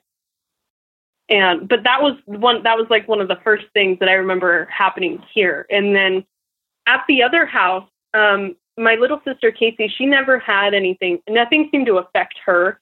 It was either directed at me or my mom, or sometimes my dad. And when we moved here, I was older when we moved here. I was like 17. So when I was 18, I moved out with my boyfriend. So I, wasn't here and for a long time. And Casey started having problems in her room. There was your old room. Yeah, it used to be when we first moved here. It was my room. But she started having dreams of demons in her room. She actually drew the demon that she saw with these tattoos on it, and we could probably redraw it and find it for you, or you could look it up. But she drew the Leviathan demon, and the tattoos that were on it matched the symbols, or the Leviathan cross, or the Satan cross, or something. Wow. We took a while to find it online, but we found it, and and actually the picture she drew, because she's really good at art, she's amazing. For, a teenager, she's really, really good. And she recreated it for us. And that picture that she drew disappeared. She, kept it somewhere in her desk drawer or something, or it was down here on the table. And I set it down here. I wanted to put it somewhere because it was scary to look at, but I I wanted to research it some more, and the thing disappeared. Yeah, we have not found it to this day. And between me and Casey now, there was this weird thing because I was working. Right now, I'm an Uber driver, but I was working for another kind of taxi company with my fiance, and it was late at night. We worked through the night, so we were parked waiting to get a run. And my mom, it wasn't super late. It was, I don't know, it was dark out, so it was probably like 9, maybe 9 o'clock. And Casey and my mom were upstairs in her bedroom, and my mom was in the bathroom, in the doing bathroom makeup stuff. We were just, doing makeup girl stuff in the bathroom, just doing hair and stuff. And I was sitting in the car, and I've never experienced anything like it, and it's kind of hard to describe, but I'll do my best. So I wasn't super tired, but I have to work till 4 a.m, so I might as well shut my eyes when I can. And so I shut my eyes, and as soon as I shut my eyes, you know how like if you close your eyes during the daytime and you look at the sun, it's kind of red and yellow. You can see that color. Yeah, sure. Yeah. So it was almost like something was, I don't know how to describe it, like peeking through my vision almost, or like in my head. I don't know if it was, but it seemed like I was looking at it because it was the red and yellow background, even though it was dark outside. So there was no lights or anything that would be shining in my eyes while they're closed. And it was almost like a veil or something, like this face. It was like a I don't know how to, like a goblin type face. I want to say it was kind of green and it had yellow eyes, and it kind of peeked down and was pulled, like just looked up. I could only see half its face while my eyes were shut. And I could see the yellow eyes. That was very distinctive. It had yellow eyes and greenish skin that was kind of, it wasn't human skin. It was more like wrinkly or something. How you would picture in the movie, like a gargoyle or something, And at the same time, I guess my little sister was facing me behind my mom. So she was looking at my mom. Okay, I was in the bathroom doorway, and she was looking at me this way, and you just texted me a note saying, I just even hitting it to touch it, because you said you were upset. You wanted me to talk to you or something. Yeah, because it had upset me, seeing that, because I as soon as I saw that thing and watched it in my vision for a minute, I opened my eyes and I freaked out, and I told my fiance, but he's not very interested in paranormal stuff. He's never really had experiences. So I texted my mom and I told her that I wanted to talk to her about it. And right as I texted my mom, she was opening the text that I just sent her about the thing. She hadn't even read it yet. My sister turned, got pale white, stunned, and she saw a thing in the bathroom walk behind. Yeah, something in the bathroom walk behind my mom with yellow eyes. The same. She saw more of what it looked like. She said she actually said it was wearing old time looking clothes. She talked about like pinstripe pants with a cuffed thing with the weird eyes, the same as you described, in the same color skin. Weird yellow eyes, green skin with pinstriped cuffed pants, like you'd think like an old rail worker guy, old time outfit, kind of a thing would wear. So yeah, that happened to Casey. So stuff started happening to her when we moved here, along with the demon stuff, and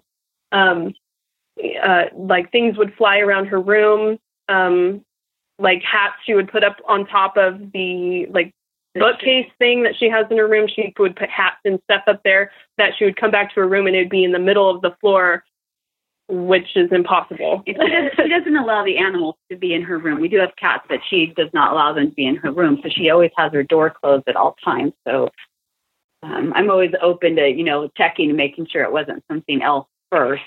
Yeah. But the hats won't stay up there. She had a large horn that she had gotten that was pretty heavy that would stay up on the shelf, but it wouldn't stay there. It would end up in the middle of the floor all the time. Yeah. What kind of horn was this? It was like a bullhorn, how like those flat horns. Oh, it's like the Texas Longhorns. They put on the front of old Cadillacs. Yeah. What I'm talking about. Yeah. Like Texas guys would put one of those. She had one of those. Okay, There's only gotcha. half of it that was both of them. Wow. So, I mean, you guys are experiencing a lot of crap still after you moved. Do you have any inkling as to why that is? I mean, do you ever feel like there's something about you guys that's attractive to latch onto? Have you ever thought about that? Yeah. Well, there is something that I think is a huge part of it. I don't know. It kind of has to do with the family. As far as the paranormal stuff, I don't think the UFO stuff has anything to do with this, but the paranormal stuff, yes. In our family history, there's a lot of sketchy religious things. For example, I won't name the church that they went to, but my family on both sides, my dad's side and my mom's side, went to a cult type church that claimed they were Christian, but they would hold mass in Masonic lodges. And it was very, you couldn't wear makeup, you couldn't be friends with people outside the church. If you did. It was cultish, but they did follow the Bible. I can't say that we ever did. No, there was nothing like outright satanic or anything like that about it. They did follow the Bible and everything. It was just very weird that they were allowed to be where they were. And then on top of that, my great-grandmother's second husband was a Freemason. My mom or grandma found his ring, which they only give to the higher. Well, yeah, he had a special ring that he wore. Special ring, and he got really angry when she found it. He did not want her to know that he was part of that. Yeah, and my grandma had a lot of odd experiences going back that I can't speak to because it all happened before I was born. My mom knows about it, but she does not want to talk about it, unfortunately, very much. Yeah, and my grandma, my mom's mom, she had. If she tries to talk about things that happened to her in her house as a kid, she goes into complete breakdown mode. I'm not saying this is anything bad, but she'll just start saying, like Jesus Christ is my savior, and she'll rock kind of back and forth, and she can't talk about it. So I don't know. And her younger brother was, I don't know, 10 years younger, 15 years younger than her. Than my grandma. And the house that he grew up in with my great grandma, he said that after my grandma moved out, it was impossible to sleep in there because there's something sitting in the corner of the bedroom watching you sleep. Mm-hmm. And my grandma had similar experiences where she said you could hear them coming with a whoosh, and they'd peek around the corner at you while you're in your room. The way she described the entities that I heard sounded more like how you would describe aliens to me than ghosts. Yeah. But like I said, she does not like to talk about it, and it's not something I was ever, even though I'm really, really interested because of everything that's happened over our life, she does not want to talk about it. Yeah, and based on that, there's that half of the family. And then on my mom's dad's side, he just had crazy, weird experiences. Just he didn't bring any of them on, but, he was followed by UFOs. He, was hired by a coven of witches. That happened after. Hold on a second. Hold on. Your dad was hired by a coven of witches. Okay. My father worked in a company that happened to have quite a few that worked there. That wasn't their main business. Yeah. So he crossed them. Yeah, he crossed them, and so they would find things buried in the yard. Like my grandpa's watch would go missing. He found it buried in the yard years later. It was missing at work. Blow darts were blown at his head. At the house. Yeah, there's a lot of things that I don't know how to piece together with him. So it's so hard. You can see how there's so many different avenues that things that are happening to us could be coming from, I'll tell you one thing. I don't know a whole lot about it, but one of the things is the owl pops up a lot in the Freemasonry imagery. So I don't know if there's a connection with that as well.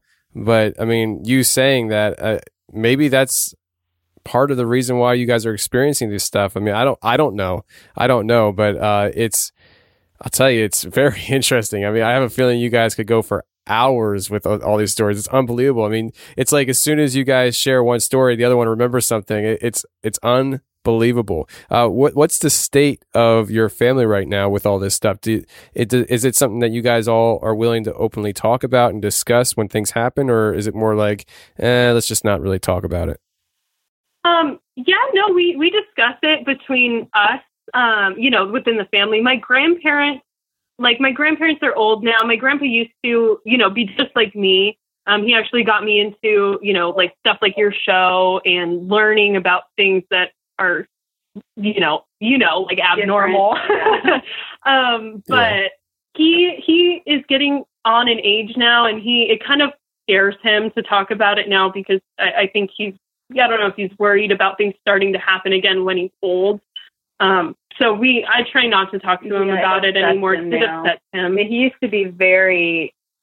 He was very into it. He was like, I mean, if he could have a talk show, he would have one. But, so between all of us, we do discuss it.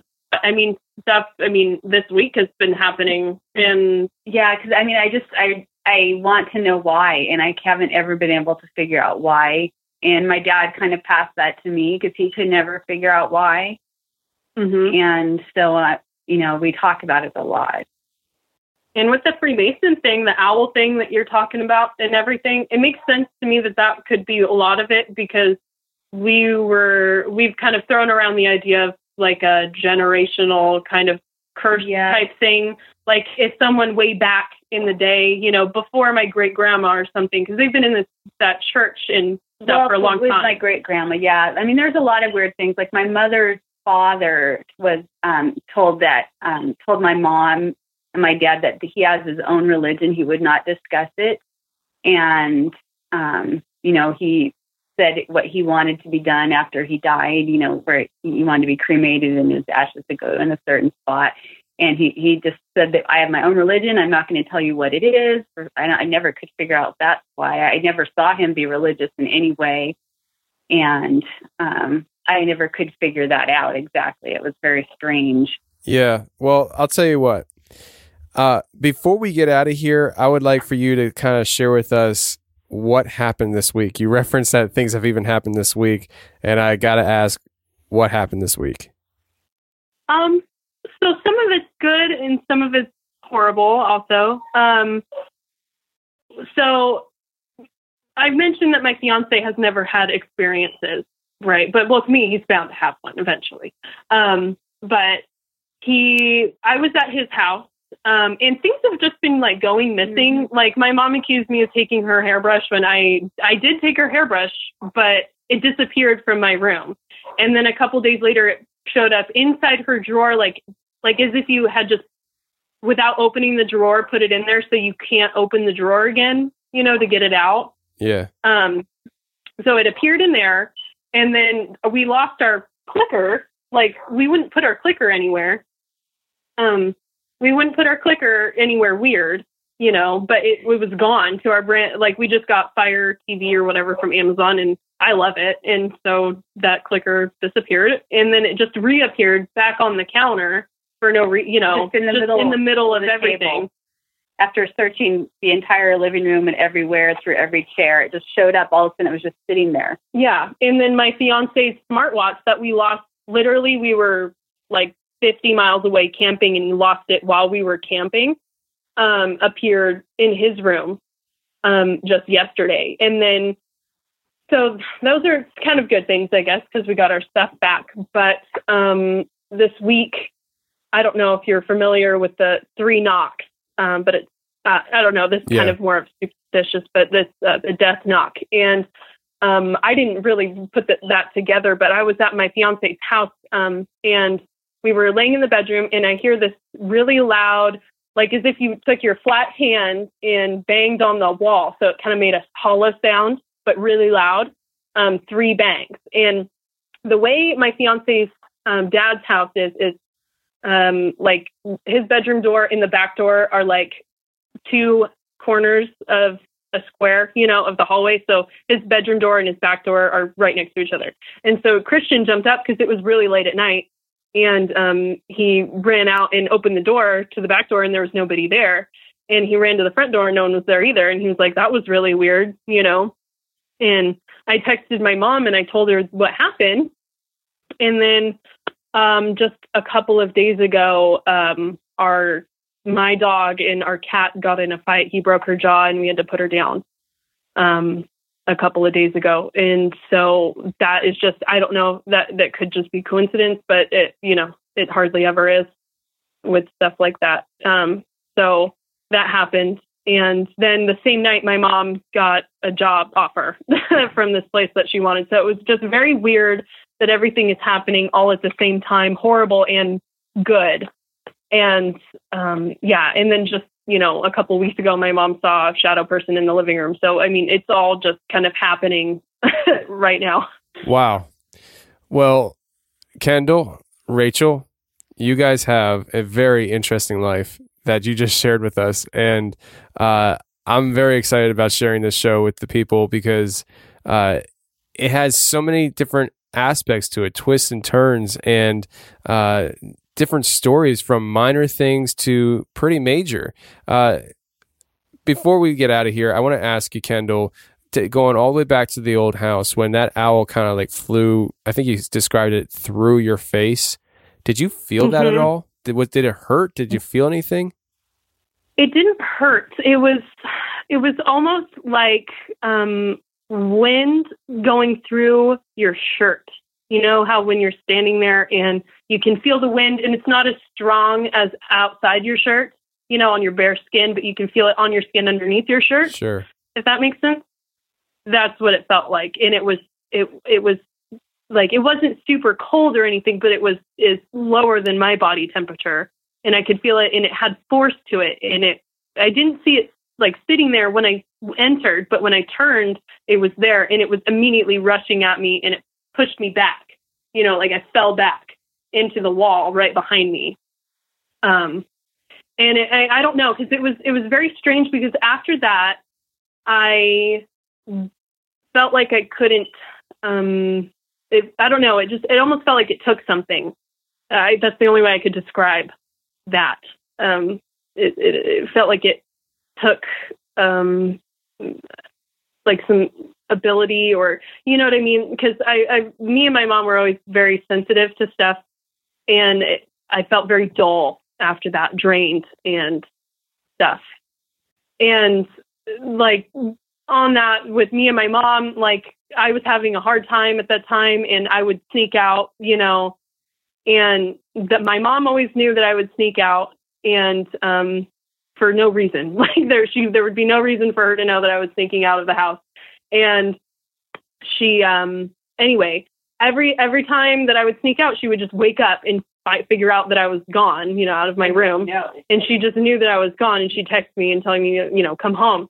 And then, so like after a while, I learned that if I didn't feel nervous about it, like I tested it, if I didn't feel nervous, or I didn't feel like I was projecting that kind of energy, like worried about her finding out, she would never find out. But every time I did, and I'd let myself feel nervous, she would. So like that kind of stuff kind of stopped happening after that. Like we didn't have that as strong of a connection after the owl incident, the last thing that happened with that after that. So yeah, I feel like it kind of, I don't know if it drained energy from me or something, but yeah, it did that. Wow. Well, I really appreciate you ladies coming on and sharing some of these stories. I really do appreciate it. Thank you. Yeah, no, thank you for having us on. I'm so happy we got to come on.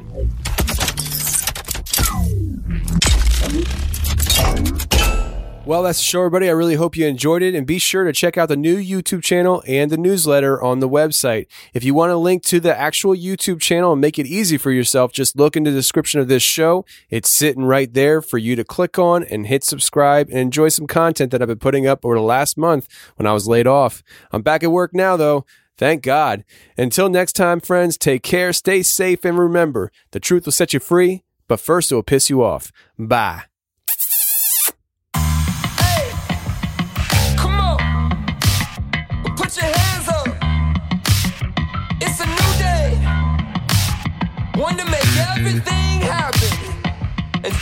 passed away.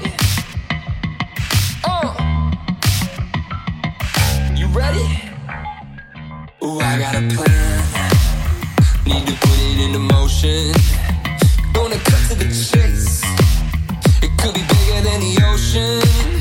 And if we were smart, and we are who we say we are, then it shouldn't be hard. No, it shouldn't be hard. Sing to the rhythm of love, dance to the boy on the floor. Write the words of summer, the king break down the door. 'Cause if we all go to the rain, oh, there will be stars. There will be stars. Fix mistakes, gotta tighten things up. Stick to the plan while we're all still young. 'Cause if we work smart and we are who we say